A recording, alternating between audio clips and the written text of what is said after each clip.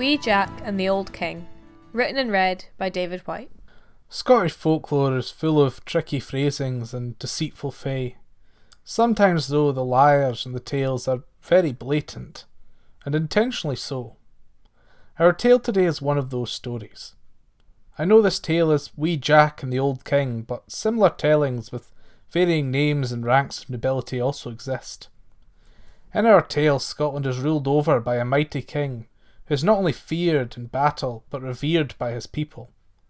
The king had shepherded the country through a difficult era, and now in his old age, his mind, still on duty, had moved to who may succeed him. For in his labour for his land, he had been able to find time to father an heir of his own. The king, being a smart man, but also drawn to whimsical and eccentric pastimes, thought in his wisdom that the best, or perhaps more accurately, the most entertaining way to pick an heir is to select that man or boy who can tell the most outrageous lie, so unbelievable, so utterly impossible and perplexing, that the king would be forced to denounce the man a liar. Oh, and he also declared, should he not denounce them so, they would be executed. And so it was word was sent to all corners of the land, and it was made known that all who thought they could rise to the challenge should present themselves at the palace on Midsummer's Day to recount their tale. Word having reached Wee Jack, believed to be the son of bigger than Wee Jock and smaller than Big Jock Jock, he immediately dressed himself up in his Sunday best, grabbed his scythe and headed to the palace. Upon arriving, Wee Jack was eventually seen, and so readied himself to recount his tale. But before he could start, the king stopped him. "Child, I'm saddened to see you. I would not see you dead, as I knew your father well." Jack, seemingly unperturbed by this statement, replied, "I have no father." He went on, "But 6 years before I was born, I saved Scotland from a famine."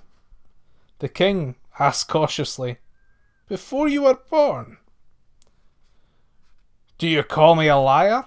said Jack.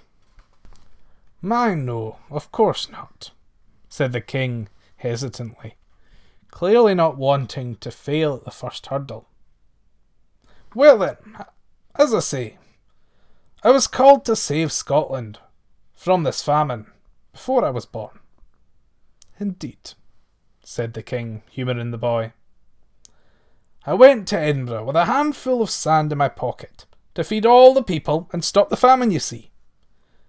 The king merely nodded, resigning himself and raising an eyebrow slightly.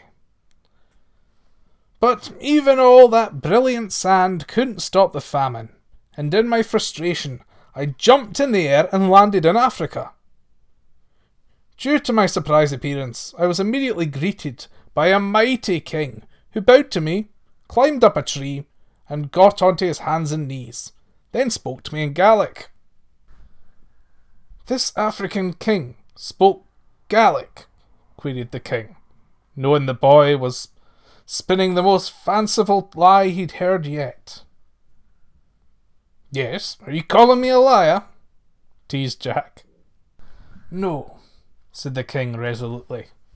"Well then, when this great king of the Africans arose to his feet, he offered his service to me, and on hearing about the plight of the Scots in the Great Famine, he leapt from the tree and landed on his elbow, where he span continuously on its point. During all the spinning he begged me to let him help us, and so I asked him for 500,000 tons of grain. At which point, while spinning, he barked out orders to his men to raise the grain from the stream bed, where they kept it for fear of mildew. Once it was piled in front of me, I realised I'd not brought a bag, and with a pocket full of sand there was no room for the grain, and so upon feeling a flea biting my neck, I caught it, opened it up, and used its inside as storage for the grain. Having fit all the grain in this wee flea, I slung it over my shoulder, and you put 500,000 tons of grain 500,000 tons in a flea and carried it, interjected the king, with the greatest degree of disbelief yet. That's right. Do you call me a liar? No, not at all, Jack. Realising he'd nearly been drawn in. There's not an ounce of falsehood in your body, Jack. So, I had this bag and I decided to jump into the air to return to Scotland, you see.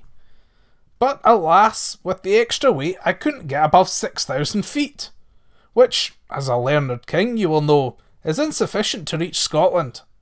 I was very afraid such a meagre height may result in me landing somewhere in the North Sea. The king made a mocking sound of agreement.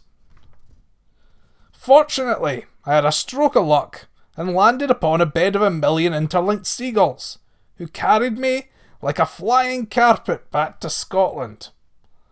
Alas, with gulls being fickle birds and without the navigation skills of geese, they deposited me 1,000 feet up in the air and a few miles from my house. Fortunately, I was in luck again, as a big rock broke my fall. On the downside, I got stuck in the rock up to my neck. I thought my journey had all been in vain, until I remembered I had this here sword. Saying this, Jack lifted up his scythe. So I managed to chop off my head, and I sent it off for help. You chopped off your head, said the king. Yes, replied Jack. With only your head not immersed in rock. Correct, agreed Jack. The king, resigning himself to the impossibility of the situation again, nodded. It must be true, as I would not call you a liar. Jack continued. Well, my head was doing well, it was rolling along in its journey, when it was stolen by a fox, which angered me greatly. I was so furious I broke the rock to bits, and chased the fox past Inchkeith, Inchcolm, Inchmickery, and Inchgarvey, and up the high and low mountains of Yarrow, until I finally caught him. I kicked 6 foxes out of that fox, and with its dying breath it said, The worst scrap of scrag end and marrow bone butt that ever a poor fox was forced to store till the mould of it went black, and the winter froze it into blisters and leather, and the worst puddle of owl vomit that ever a starving fox turned up his tail at was better than you, Jack. And the same goes for your bottle-faced, snell-gabbit, mashed-witted, bow-backed, dangle-bellied, cock-handed snibbert and slastery old potshell of a king. You're a liar, said the king, and fell down dead. And that's the way wee Jack got the crown. Thank you for listening to the Folklore Scotland podcast. We'll be back every single week with new folklore content from stories to analysis, so stay tuned. Folklore Scotland is a charity founded to protect and preserve Scottish folklore through taking a multimedia approach to compiling and sharing folktales, telling the tales of the past with the technology of today. If you'd like to find out more about our charity, visit folklorescotland.com, and if you're keen to become a voluntary contributor or would like to get in touch, send us an email at info@folklorescotland.com. You can also find all of our social media links and a link to a written version of this story in the show notes. Thanks for listening, and we'll see you next time.